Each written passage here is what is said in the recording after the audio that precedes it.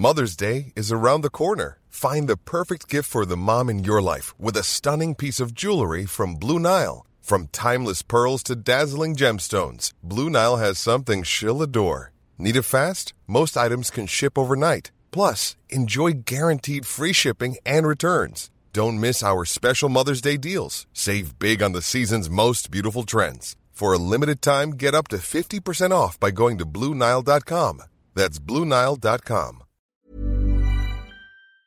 Hi, I'm Andy Levy, former Fox News and CNN HLN guy and current cable news conscientious objector. I'm a former libertarian who now sits comfortably on the left. Hi, I'm Danielle Moody, former educator and recovering lobbyist. But today, I'm an unapologetic woke commentator on America's threats to democracy. And I'm producer Jesse Cannon, and I'm here to make sure things don't go too far off the rails. We're here to have fun, smart conversations with some of the most knowledgeable and entertaining people in politics, media, and beyond. Our goal is to try and make sense of our current crazy world, our new abnormal, and hopefully even make you laugh through the tears. What an excellent show we have for you today. American political strategist Mike Pothoser is here to redirect some anxiety when it comes to reading polls this far out from an election. Then, journalist Jonathan Katz, the publisher of the Substack newsletter The Racket, joins us to tell us all about his recent article for The Atlantic, Substack Has a Nazi Problem. But first, let's have some fun. Folks, I guess we start out, Andy, there's a lot of passing that is happening at the end of this year of very, I guess, complicated, iconic political figures. Next, I guess, is Sandra Day O'Connor, the first woman to preside on the Supreme Court, who had a very interesting path on the Supreme Court. You know, one would look at the 2000 election, maybe, kind of in hindsight as to where we are right now and find ourselves. What would that world have looked like if, you know, the people decided who the president was going to be in 2000? Instead of, you know, around the hanging chads. It would have been great if the people of the United States got to decide that election instead of the Supreme Court. And I believe, you know, Sandra Day O'Connor played a very important role in that decision. Nonetheless, at 93 years old, she has passed. And I think that she opened up as an extraordinary amount of pathways for women in so many ways. But yeah, everyone who's passing, I guess, like, honestly, yeah, complicated. That's what I'll say. Complicated. Andy? Yeah, the only one I won't give that to is Kissinger. Yeah, because that wasn't complicated. Right, exactly. He was just a monster. But yeah, no, I think O'Connor, any headlines you're seeing or whatever that refer to her legacy as complicated, I think are accurate in this case. She's one of those people, she was, I believe personally, she was anti-abortion. But she, I think, co-wrote the opinion, the Planned Parenthood v. Casey in 93, that basically said, look, Roe is settled law. And that could have gone the other way back in 93. And I mean, ironically, it was her retirement that led to Alito being appointed to replace her, who then went on to write the horrid Dobbs decision overturning Roe. I guess we can't blame that on her. She definitely had a complicated life on the Supreme Court. I mean, she co-wrote the Bush v. Gore decision in 2000 that basically handed the election to George W. Bush unfairly in the minds of a lot of people. And that was one of those cases where it has come out since then that she was very unhappy when at a certain point on election night in 2000, it appeared that Gore had won. And look, this is the way we do things in this country, but you have a person who is not happy with an election result, then writing a decision that I don't want to say overturns that result, but that makes it easier for that result to go the other way. And I was reading some stuff over the weekend that she seemed to maybe buy into some very 2020 sounding conspiracy theories, or call them what you will, false theories about the election in 2000, you know, in terms of there being shenanigans and stuff like that. 25 years on the court. I guess there are people who are going to be on the court for 25 years and everything they do is good, or 95% of what they do is going to be good. There are others who 95% is going to be bad. She might be more, I don't know if it's 50-50, but closer to 50-50 in terms of her legacy. I guess the best way of putting it is, in this day and age, she would be preferable to pretty much any conservative on the court currently. Correct. I think that that is right. I think that the decisions that she made at the time that she was making them didn't seem as egregious and off-putting and dangerous as the decisions that we've seen as of late. So she will be remembered fondly, but with a layer of complication. So, speaking about people who won't be remembered fondly, that is absolutely a poor choice of words, but, I don't think so. The Zieglers, Bridget Ziegler, who is one of, her and her husband, founders of Moms for Liberty, who we know we've talked about ad nauseum here because, up until recently, they were hailed as the next rising stars of the Republican Party.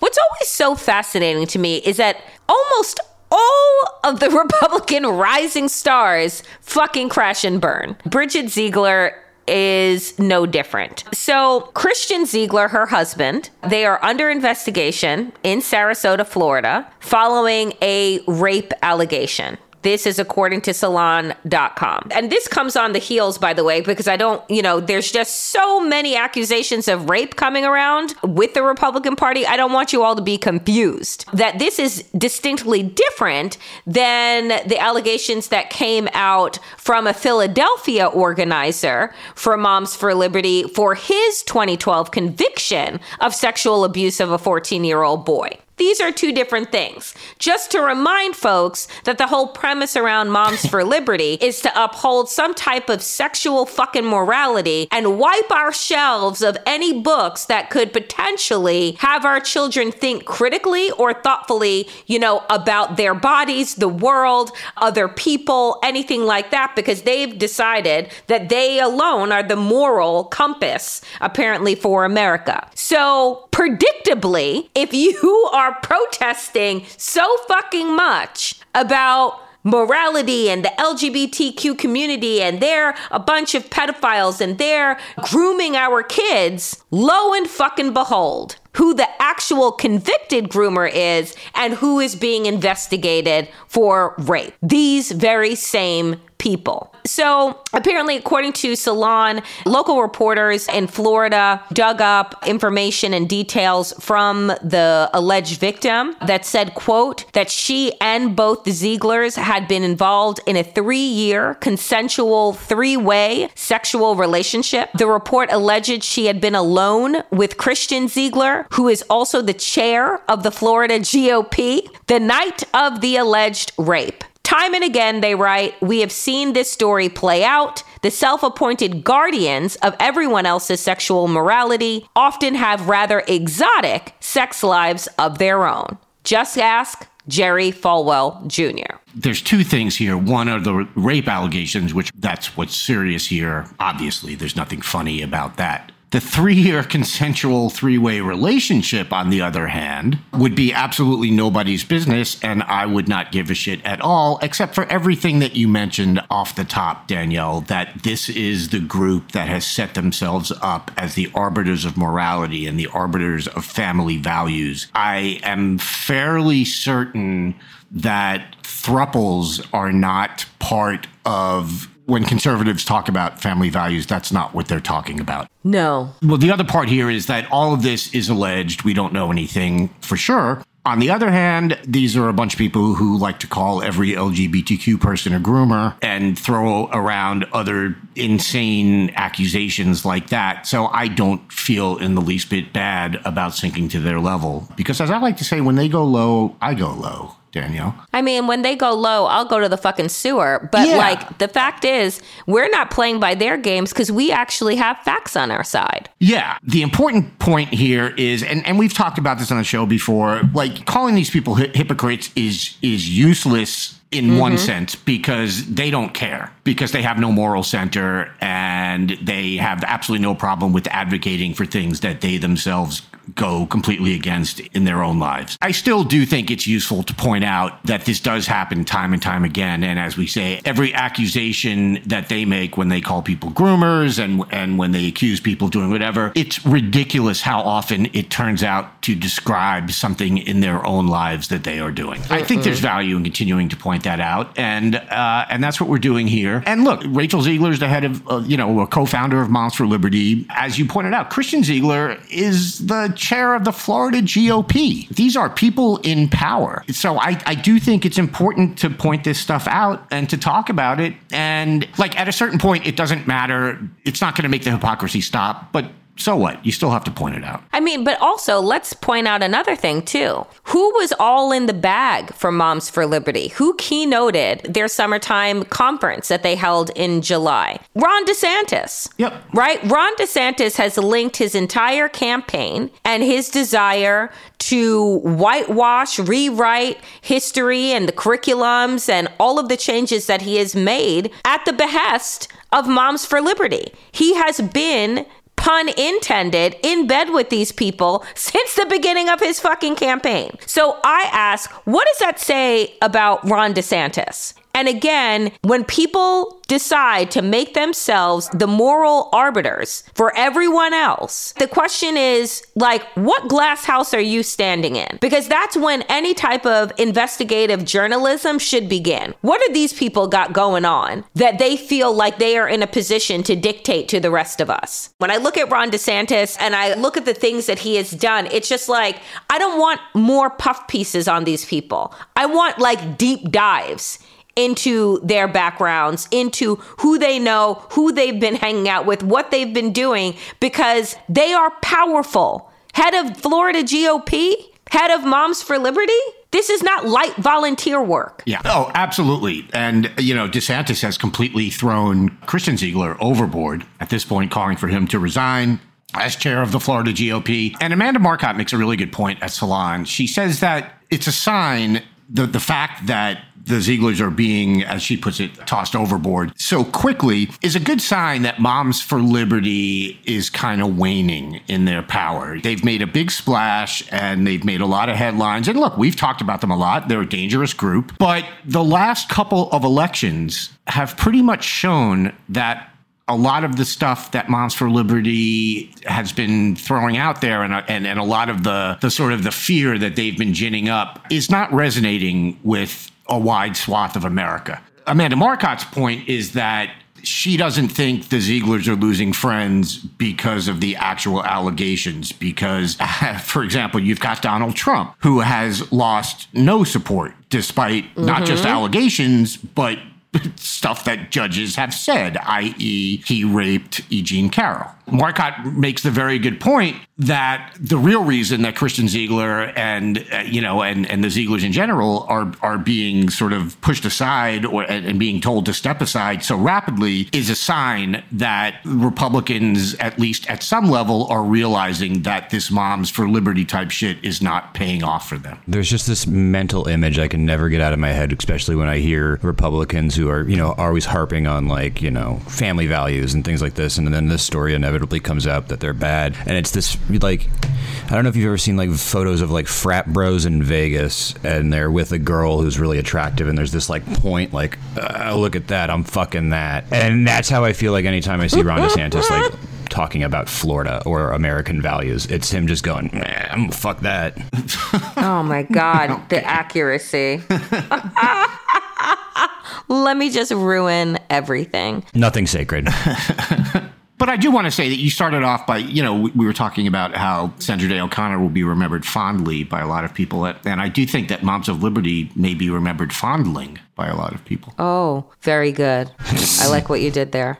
Speaking of people who will never be forgotten, and apparently who are not fucking going quietly into the cold, good night, is George Santos. Santos was just readily removed from Congress. I mean, it was, I don't know about you, and it was about fucking time. This took way too long to get this man removed from Congress. When I think about the fact that I believe that there is no bottom for the Republican Party, there is no embarrassment that they won't brush off or look away from or try and spin, Santos was like that barnacle that they needed to scrape off. Apparently the only one, because everyone else they're willing to like deal with and say it's jewelry. But Santos now, I believe over 100 Republicans joined in on the full vote to remove him from Congress following that bipartisan ethics report that came out and said this MFer was using campaign funds to go to Sephora to get Botox, essentially just using it all on himself. OnlyFans. And, it's just, I hate it here. There are multiple stories about this, but what I will say is that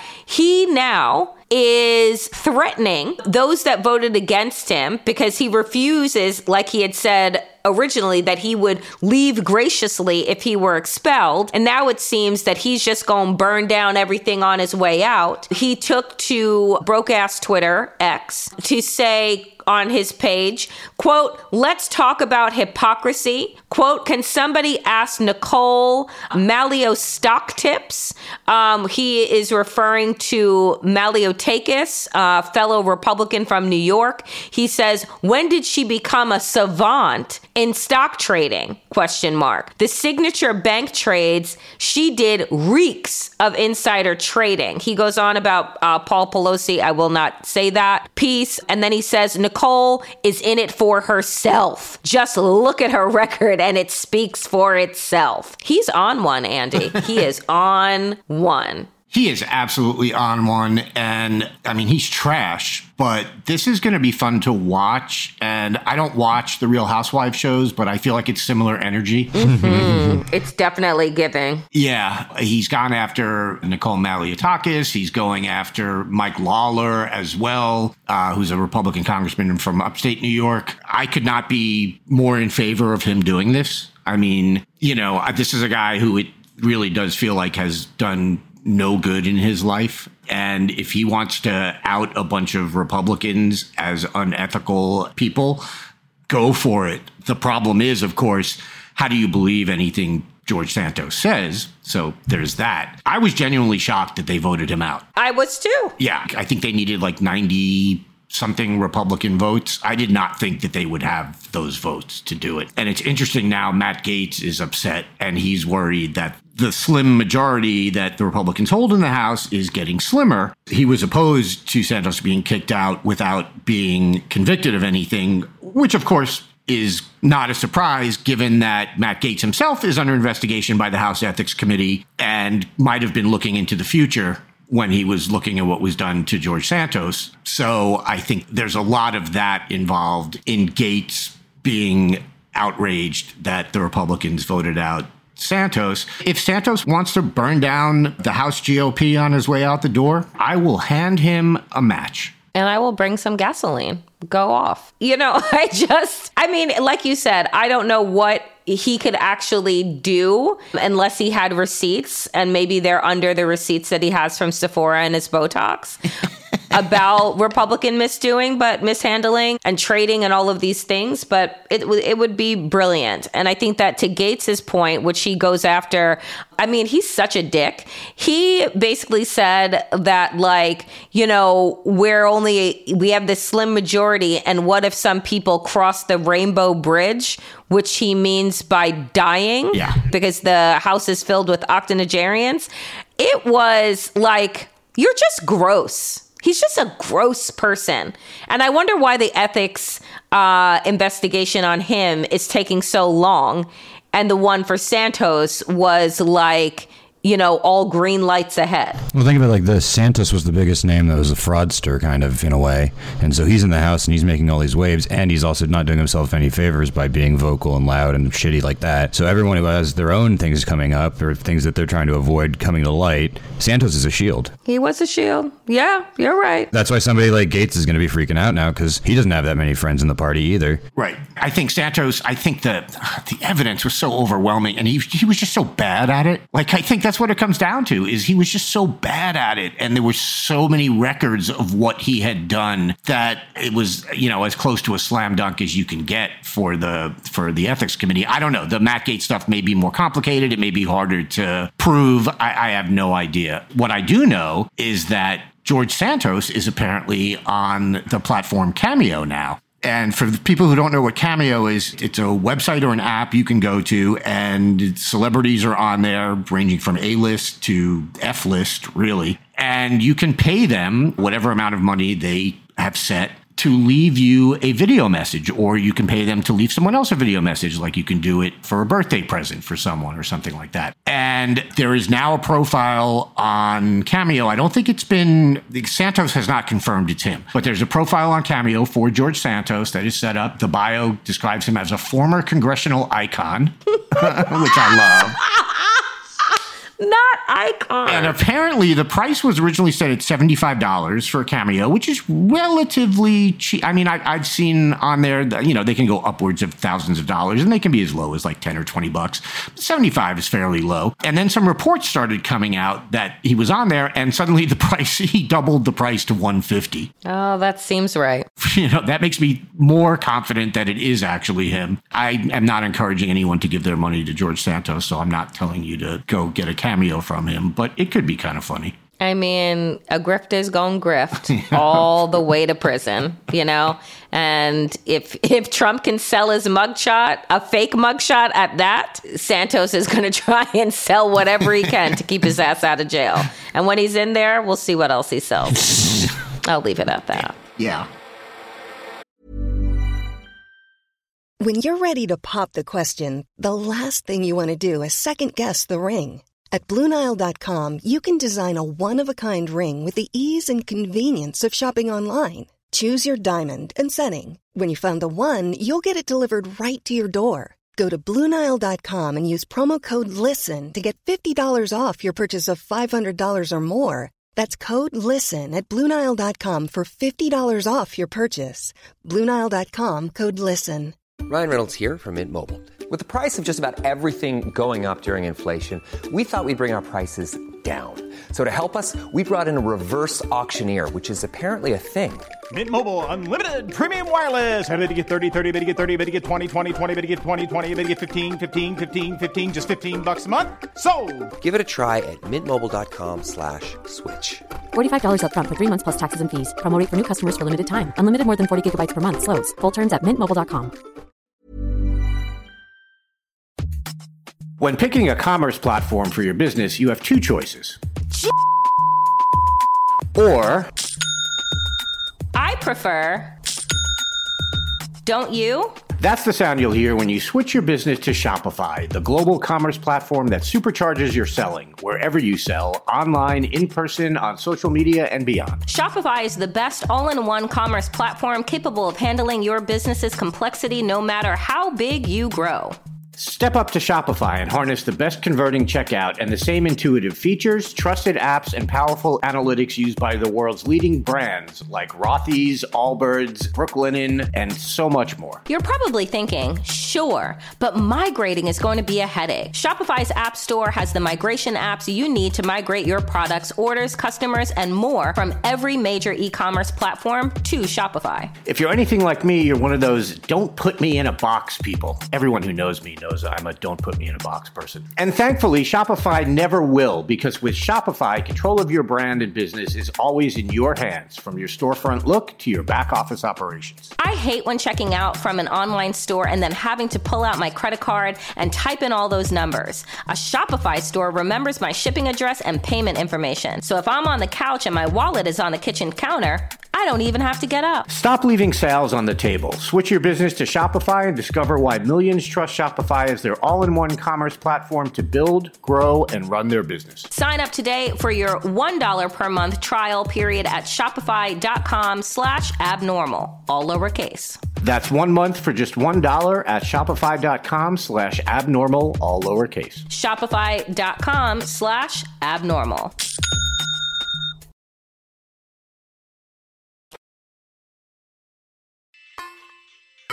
Folks, I am very happy to welcome to the new abnormal American political strategist. He was the former political director of the AFL-CIO, is someone who has written and discussed American politics in such a deep way that I am hoping Mike Podhorzer can assuage the fears that I have growing in the pit of my stomach that tells me that not only, Mike, are we on the verge of losing our democracy again, not only does our democracy hinge on the next presidential election again, but that we have multiple wars that are being fought. We're seeing a realignment in our world that we have not seen, I don't think, on this level for many, many decades. And the poll numbers are suggesting that the president that we have in place that actually believes in the Constitution is not a perfect man, but he sure as hell is not a man facing 91 counts and 4 indictments across multiple jurisdictions. But the polls tell us otherwise.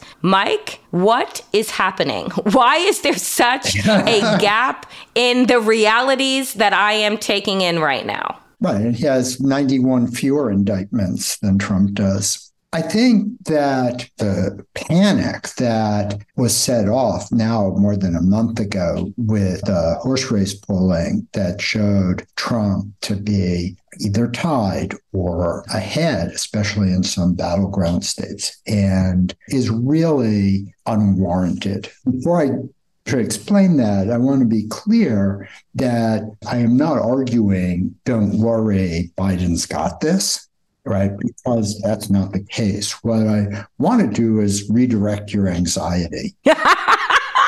Okay. My therapist says the same thing, but please go ahead. I will say if I'm more or less successful. The polls right now literally tell us nothing we don't already know about next November. We already know that this isn't going to be a landslide one way or another. Instead, it's going to come down to really small margins in Arizona, Georgia, Michigan, Nevada, Pennsylvania, and Wisconsin. That's because since 2016, we've been having the same election every 2 years. And that's what it keeps coming down to, right? Because there's a majority in this country that absolutely would not want Donald Trump to be president, right? And each time we go through this cycle of being panicked because polls tell us that we're going to lose, and then we don't. Right. And then we start the same cycle. The point here is that, and this is sort of redirecting the anxiety, is that no matter what, it's just going to be really close. And it's going to come down to what happens in October of next year. But most importantly, it's going to come down to what we all do about it. The deepest problem with paying attention to these horse race polls and then taking them seriously is that they should put you in a frame of mind where what happens in the election isn't about what you or I do, but by what a pollster tells us, right?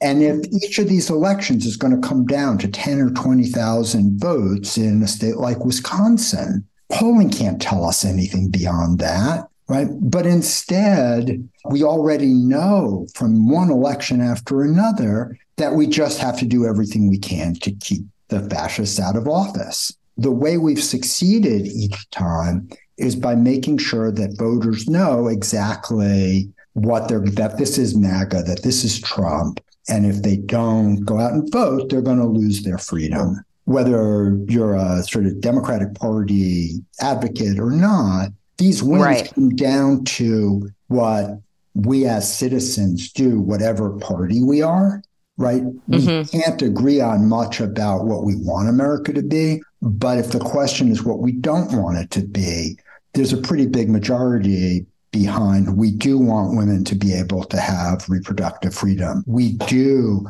want the freedoms that we've counted on and taken for granted for the last couple decades or more. No one wants to give that up. And so our job is to make sure that everyone we know is fully aware that may become tedious, but it's the same thing. If we don't all go out and vote against it, then the fascists win. Let me ask you this, because I think that where we are witnessing, and this is what alarms me, it isn't just the polls, because I'm a person that believes that, reading the polls, particularly this early out, is all about who you ask, how you ask it, when you ask it, what medium you are asking it on, and how the person is feeling that time of day. It's like reading the tea leaves, and it's not very helpful. However, what I am concerned about is this voter fatigue of voting against something, voting against fascism, which is a negative proposition, rather than I'm excited to vote for. And that you are right. I like the fact that you just said that we are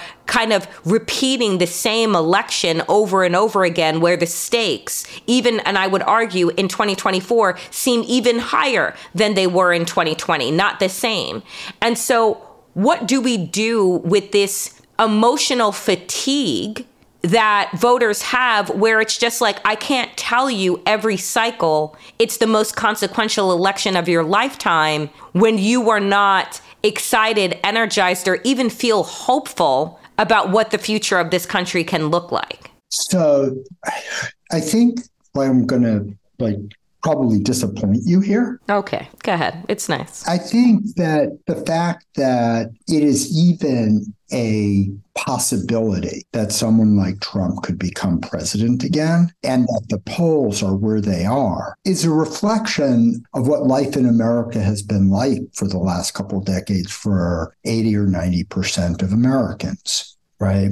And I think over that period of time, whether if you came of age during the Great Recession, and right now your hopes before that haven't come close to being realized, but you have a lot of debt. If you'd hope to do at least as well as your parents and you're not even close. If you're in your 30s and you still haven't had a full-time job for a couple of years in a row. One of the things you've learned over this period of time is that politicians telling you that they're going to make your life better really doesn't happen. But you have a lot of evidence that politicians can make your life even worse. It's really depressing that that's where America is. But the problems are so grounded in the fact that we have such an archaic constitution that empowers this. I mean, step back for out of the moment. Right? If we were a normal country starting from scratch, right, the president would be elected because they got the most votes. But turns out that's not how we do things here. And as a result, you get, two presidents in this century who were elected, and even though they didn't get enough votes, in that system, it's almost impossible to win. And that's depressing. Yeah. But it's reality. And as Dobbs showed, no matter how fatigued we are, this is happening in the real world, right? There are real world consequences when they win. That's what we have to keep fighting against. You're right. It's the reality. And the reality is that the younger generations, whether you're looking at millennials who have reached or reaching middle age, whether you're looking at, Gen Z behind them and so forth and so on, you're not going to be doing as well as your parents or grandparents did. That's not the reality anymore. And right. I think that we are stuck in this space, Mike, where we just cannot wrap our minds around that pattern that many of us, many who are privileged, have been able to kind of just, move along this path where that was just assured. And we're having a really difficult time realizing that our reality has changed. And I think that's why people are stuck. Absolutely. And there's a way in which our Democratic politicians, most of the sort of non-MAGA media, still maintains that all those hopes are really plausible for people, right? And I think one of the things that to me is really encouraging, though, that's really started happening over the last year is what we've seen with strikes and labor activity, right? Because what that reflects is finally people are seeing that they are the answer to doing better, right? That it isn't It can't all be, let's just elect people and they'll make our lives better. We have to go out and make our lives better for ourselves. Right? And that's what those writers, those auto workers, those actors, those UPS drivers, right? They took things into their own hands and they acted collectively. We've gone through these couple decades where people are told, oh, you just can make it on your own. Well, that, Mike, is not how America worked when America worked. When America worked, people were acting collectively. There was rich local democracy. People were engaged. A third of working people were in unions and were able to push back against all the kind of working conditions and pay and all of that.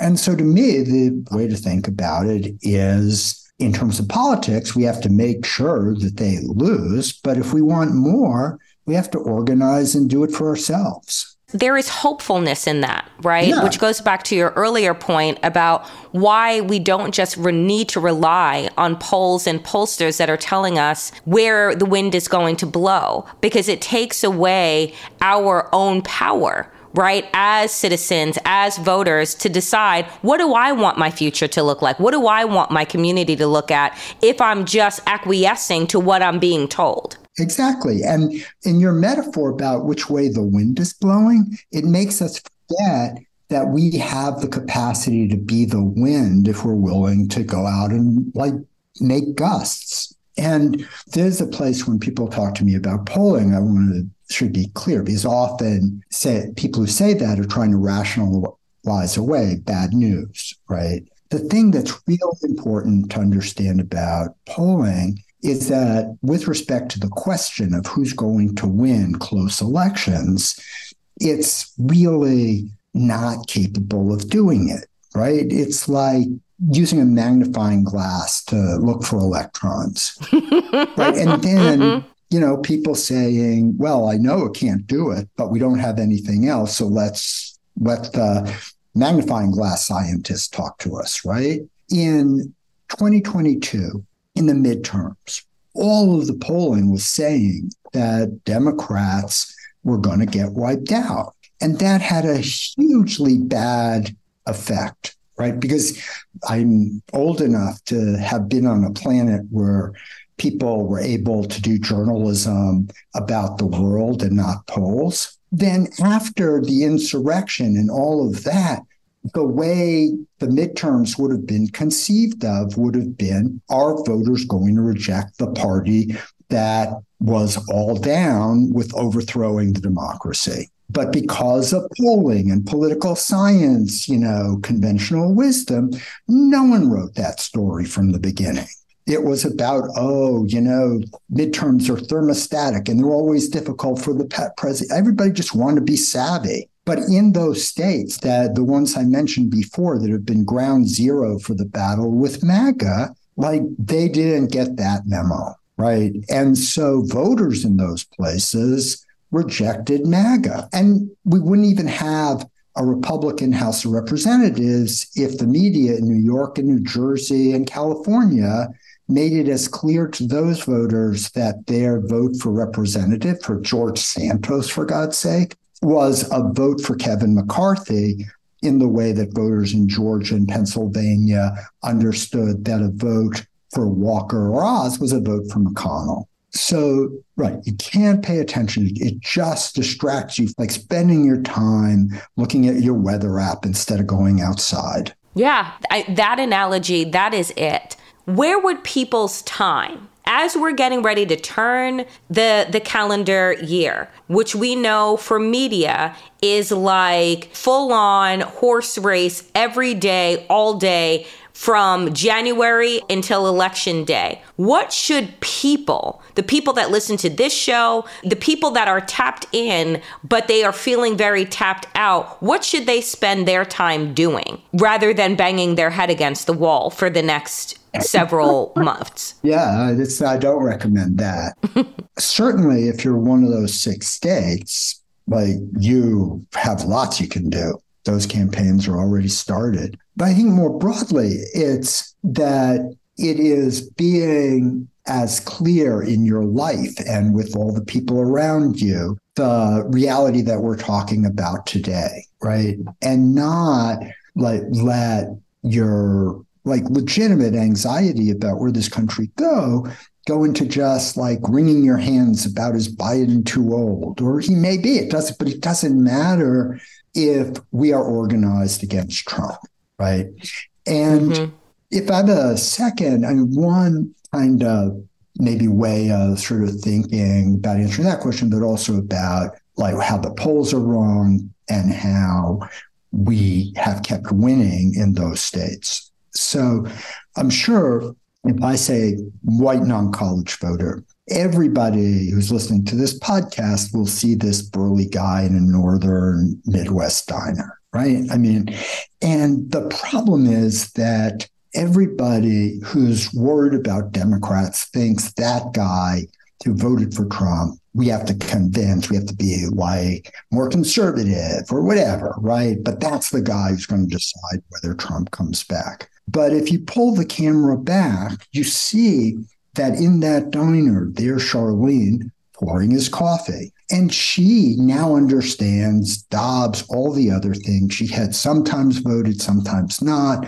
She skipped 16, but now she's a regular voter against all of those kinds of decisions. And then you pan back a little bit further, and you see 3 20-somethings in a booth by the window who really aren't paying attention to politics at all, right? And none of them have had a regular job, not sure what they're going to do, some of them working a couple of jobs. And in the last several elections, they voted and they defeated Trump and MAGA. Are they taking the horse race polls that you're fretting about? Probably not. But it comes down to whether their friends and their social media and everybody around them, again, gets their mind concentrated that if they don't go out and vote, things are going to get a lot worse. And really, and that's also sort of what we have to do. We have to be sort of ambassadors of reality to everybody we know who's worrying, right? And to direct those efforts into beating Trump. And if you want to go further and make a better life, don't do it by trying to elect national Democrats. Go out and organize your communities. Go out and organize what matters to you. Mike, I appreciate you so much for taking the time to join The New Abnormal to assuage my fears in a very serious way. And folks, if you are interested in more from Mike, check out his newsletter called Weekend Reading, and you can get more information there. Mike Podhorzer, thank you so much for making time. Oh, thank you. Thank you. It's great to be here. For those who don't know, Substack is a newsletter hosting platform that in the past several years has become a favorite of independent journalists and writers of all stripes. But recently, The Atlantic published a piece with the blunt headline, Substack has a Nazi problem. And joining me now is the writer of that piece, the author of Gangsters of Capitalism, journalist, and someone with skin in the game as publisher of the Substack newsletter The Racket, Jonathan Katz. Jonathan, thanks so much for being here. Hey, thanks for having me. So let's clarify what we mean when we talk about Substack's Nazi problem. We're not saying that of the tens of thousands of writers on the platform, a majority are Nazis or more broadly white nationalists or racists or anti-gay or anti-trans, etc., right? We're saying it doesn't need to be anywhere near a majority for it to be a problem. Right. There are far more of all of those things, first of all, than you would want to see on a platform, than I want to see on a platform on which I spend a lot of time. And importantly, and we'll get into this, the role of Substack corporate, of Substack's leaders in promoting not necessarily the hardest core of these things, but newsletters that consciously blur the line between sort of standard reactionism and the harder stuff. Absolutely. And I absolutely want to get into that later. But before we get there, I want to get into what you did. You did what you call in your piece an informal search of the site. What kind of writing did you turn up? Really awful stuff. Things that the kind of stuff that just sort of sits in your gut and just sort of ruins your day for at least a couple hours after you read it. It's everything from more polite kind of, this term is out of currency, but sort of the style that Richard Spencer and his crew pioneered of alt-right, like things that are just like totally Nazi ideas, but sort of dressed up in early 20th century, like academic argot and like like, kind of respectability writing, all the way to just straight up, I'm a Nazi, I like Adolf Hitler, here's a speech from Goebbels that I really think is important that you should read, and sort of everything in between. Yeah, I was looking at some of the things that you turned up, a Substack called White Papers, more than one that talks about the quote-unquote Jewish question. It's quite a group that you turned up. And so how extensive was your search? Like, what I'm trying to get at is, did you have to dig really hard to find these, or how did you come across all of them? Let me take a step back for a second. The reason why I wrote this piece was that I started doing reporting over the summer as Substack corporate was promoting the work of one particular guy, Richard Hanania, who your listeners may be familiar, may not. He's a public intellectual. I use the term loosely. He has a PhD from UCLA in political science, and I believe a JD from University of Chicago, which gives him sort of street cred in some academic circles. But he's just an open racist. He's somebody who on Twitter for years has just been spouting, especially anti-Black racism. He's also you can debate the exact term. I would call him a eugenicist. He's essentially somebody who believes very strongly in genetic theories of intelligence and superiority, that certain races are smarter than others inherently. And he has a Substack, and Substack was promoting him. Hamish McKenzie, who is Substack's co-founder, and the guy who actually invited me onto the platform years ago, had Richard on and gave him just this extremely softball interview, letting him just go on about how he wants to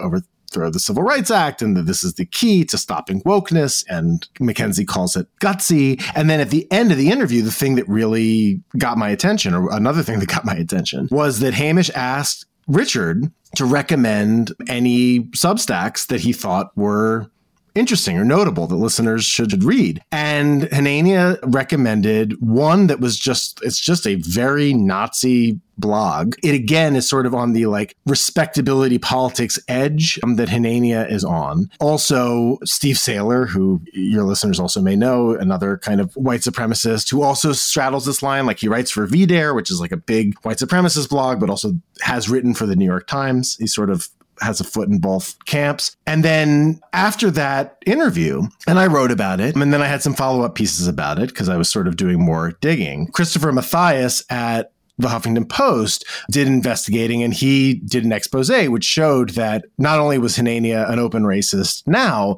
but 10 years ago, he was more explicitly a genocidal racist, who wrote for Richard Spencer's publication, among others, that not only are some races intellectually superior to others, but those who have, quote, low IQ should be sterilized and basically prohibited from reproducing. This all got a lot of attention, and I was associated with it because I'd written about it in my newsletter. So people started reaching out to me and saying, hey, you seem to be interested in this stuff.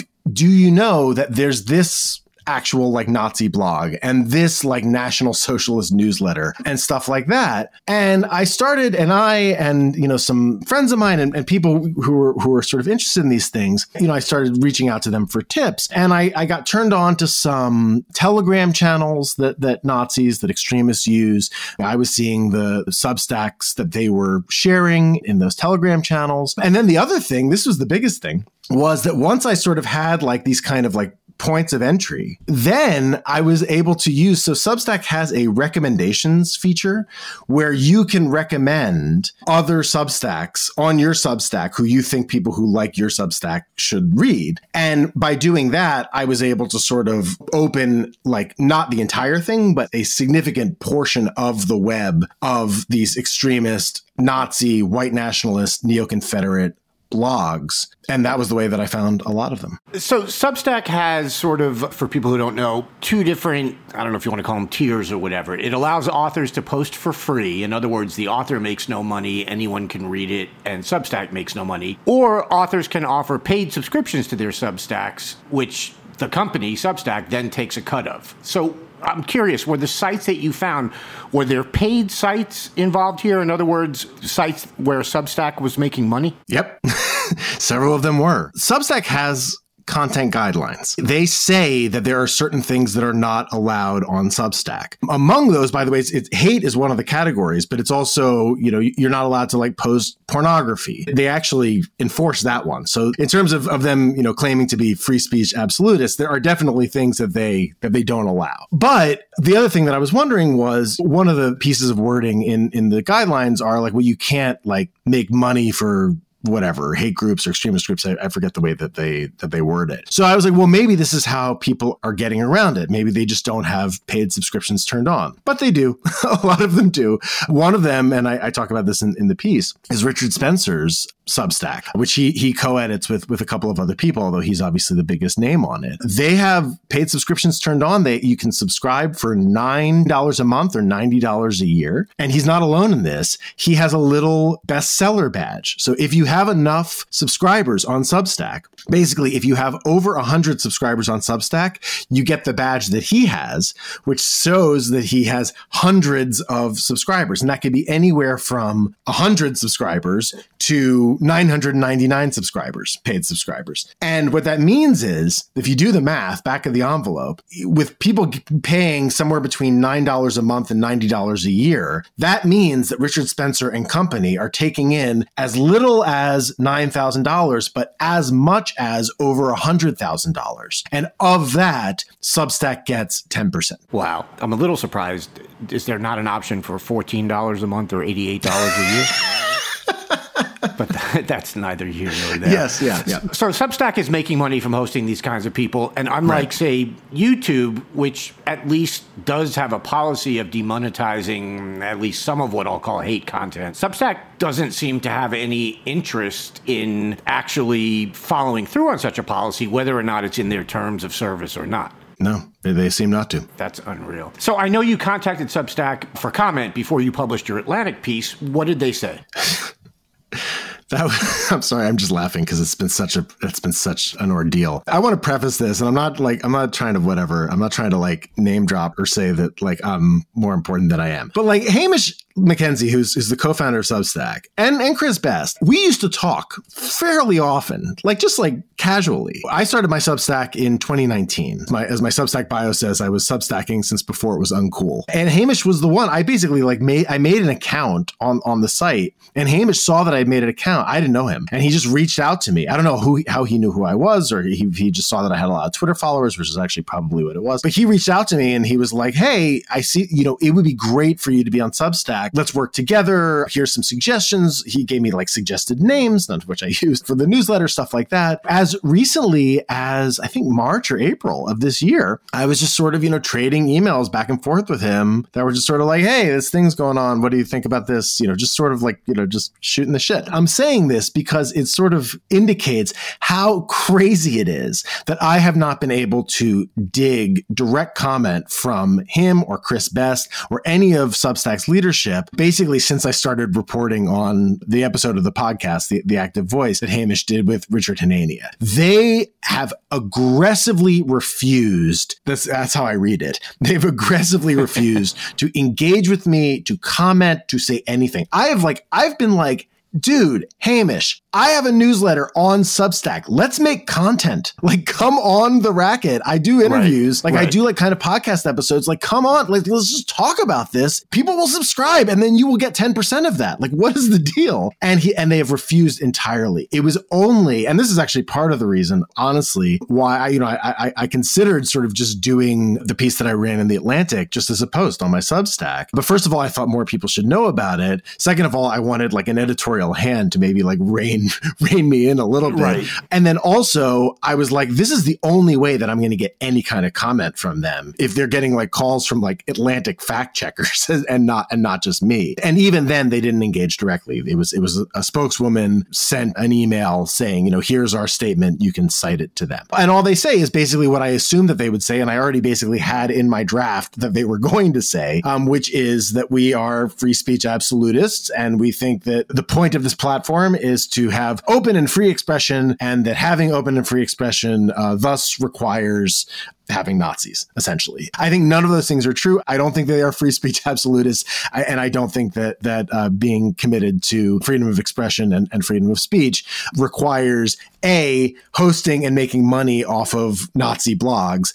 and B, more importantly, promoting them and promoting people like Richard Hanania. And there are other people who they have promoted who I think fall in sort of that edge of the Overton window category. Yeah, I do think the promotion thing, it sticks in the craw of even, there are people who will say, hey, Substack can publish whomever it wants. You don't have to read it, blah, blah, blah. But the promotion part, I think even for people like that is pretty icky. Before I let you go, I want to ask you about a writer named Marissa Kabas, who has the excellent newsletter, The Handbasket, is taking some action that I know you support. Can you tell us about that? Yeah, she is trying to organize Substack writers to, I'm not entirely sure what the ask is going to be. I'm going to try to participate as much as I can, but basically to try to get Substack leadership to at least answer for what they're doing and just make some kind of explanation. The thing that really got my attention, and also when I pitched The Atlantic immediately got their attention, was there's Substack newsletters out there that have like just swastikas and black suns and just like explicit Nazi imagery on them. Like these are not edge cases.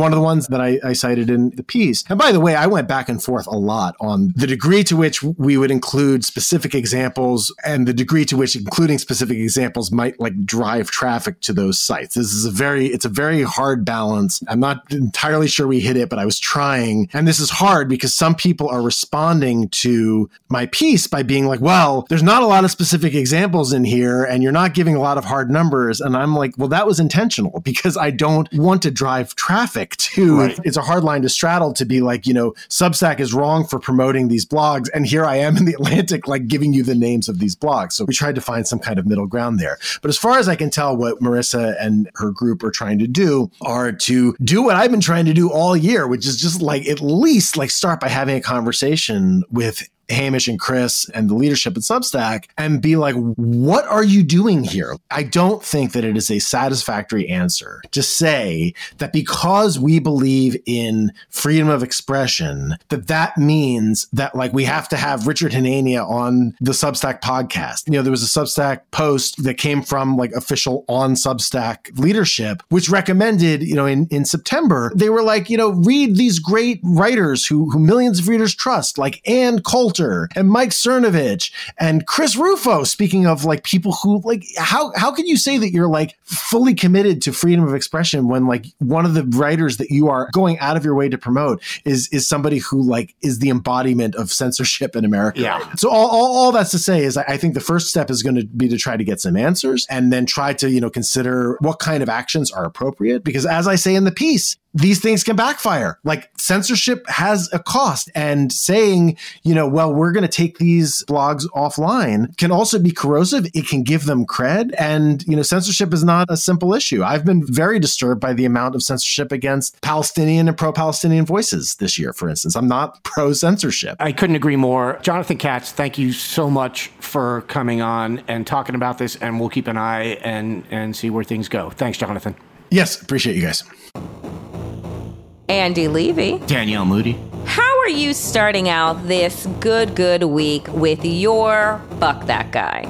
My Fuck That Guy is going to be the Republican Party in general. And the reason I'm saying that is because it's going to cover a bunch of things that they're doing all across the country. Various state GOPs. There's a really good piece in Rolling Stone that sort of puts a bunch of them together by Tessa Stewart. But it's basically about the dirty tricks, as the headline says, that the GOP is using to keep abortion off the ballot in 2024. The thrust of the piece and the thrust of what's going on is basically abortion is a loser issue for Republicans. And we've seen that in both elections that we've had since post-Dobbs. And we've seen it pretty much over and over again that it is driving women to the polls. It is an overall net negative for the Republican Party. So rather than look in the mirror and say, hey, you know what? The majority of Americans don't want what we're selling. They have decided that the better move is to hide what they're selling, is to use various political maneuvers and tricks to prevent the other side from selling what it's selling, and just in general to sort of obfuscate what they're doing. And you want to say it's a small thing like language,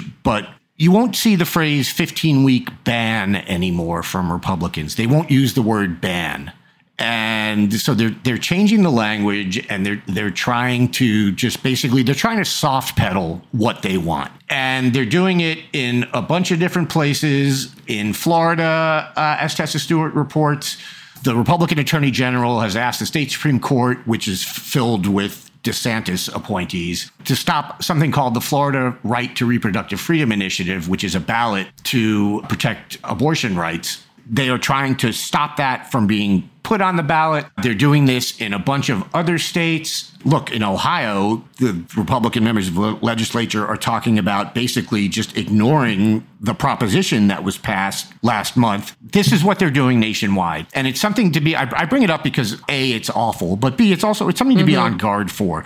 And keep an eye on what's going on in your state, and keep an eye on language that is being used, and keep an eye on any initiatives, whether they're ballot initiatives or anything like that. Keep an eye on the machinations behind them and see what's going on. Because I think we're in a time where the Republicans, like I said, they've learned at least a little bit from the 2020 and 2022 elections. They haven't learned to stop trying to take away reproductive rights. They've learned to try to be more sneaky about it. So I would encourage everyone listening to this, keep an eye on stuff like this, see what's going on, and do whatever you can to prevent it from happening. But because of all of this, the entire grand old party gets my fuck that guy for today. Here's my tip. There is a person with an R after their name that is running for any type of office. Vote the other way. I think that's right. It doesn't matter what fucking language that they're using,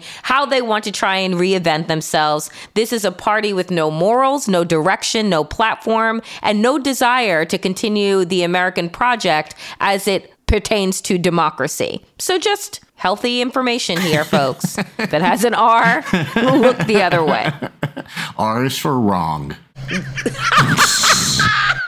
Danielle, who's your fuck that guy? My fuck that guy, I guess, is a county in Georgia, not the whole state. Columbia County, a heavily Republican county outside of Augusta, Georgia, has decided that they are going to endorse a new voter information database that is called Eagle AI, that has been wildly criticized, and voting rights groups have warned against this. Election security experts have warned against this. But they're like, fuck it. It was created by an election denier. It's being supported by an election denier. So why not go all the way in? The reasoning for this is because apparently they believe, this Columbia County says, that there is going to be an influx of new voters, and this system is going to help them.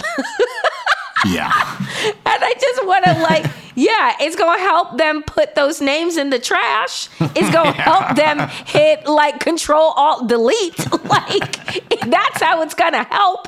It's just so clear. Do you know what I'm saying? That Republicans cannot have people vote. This is, by the way, a heavily Republican area. And here is a alarm bell to Republicans. They don't even want you to vote. So it's at what point do you say this party is not for democracy, that they are a fascist regime, we should just call them that, and stop pretending that we live inside of a two-party system? Because in an actual two-party system or a multi-party system, you want the people to be able to have their voices heard and be represented by people whose values they share. That's not what has happened in the United States, and it's not what's been happening over the last 10 plus years.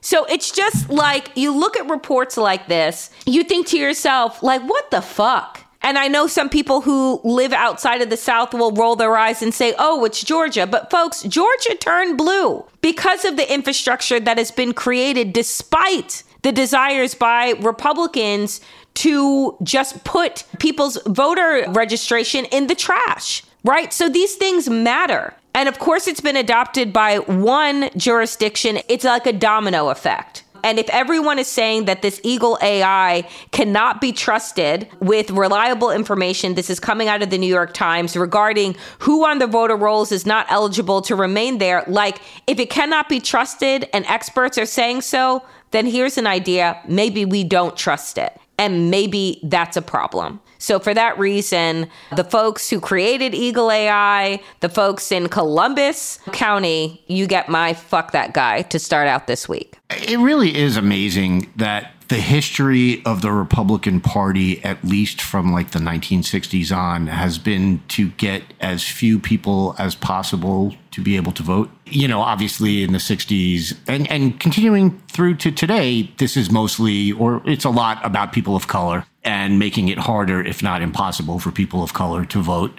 There's nothing they won't do to try to minimize the amount of Americans who can vote. And I really do think that if you wanted to sum up the Republican Party in like one talking point, they are the party that wants fewer people to vote. They don't want more votes counted, ever. That, to me, just sums up, they know that, set aside the stupid quirk of the Electoral College, they know their ideas are unpopular. And the only way you win with unpopular ideas is to limit who can vote. And that's what they've been doing for, you know, at least 70 years now. I can't say that I know anything about this Eagle AI beyond what I've read in this Times article. But given, you know, as you described, that it's supported by election denialist groups and that Georgia state officials are the ones who have said that, hey, this Eagle AI is just filled with errors and all this stuff. I mean, you can only conclude that the whole point of this is to limit whose votes are counted. Yep, that's all they want. Fuck those guys. Fuck those guys. Hope you enjoyed checking out this episode of The New Abnormal. We're back every Tuesday, Friday, and Sunday. If you enjoyed it, please share it with a friend and keep the conversation going.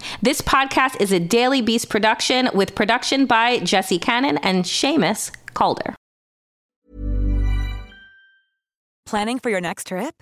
Elevate your travel style with Quince. Quince has all the jet-setting essentials you'll want for your next getaway, like European linen, premium luggage options, buttery soft Italian leather bags, and so much more. And is all priced at 50 to 80% less than similar brands. Plus, Quince only works with factories that use safe and ethical manufacturing practices. Pack your bags with high-quality essentials you'll be wearing for vacations to come with Quince. Go to quince.com/pack for free shipping and 365-day returns.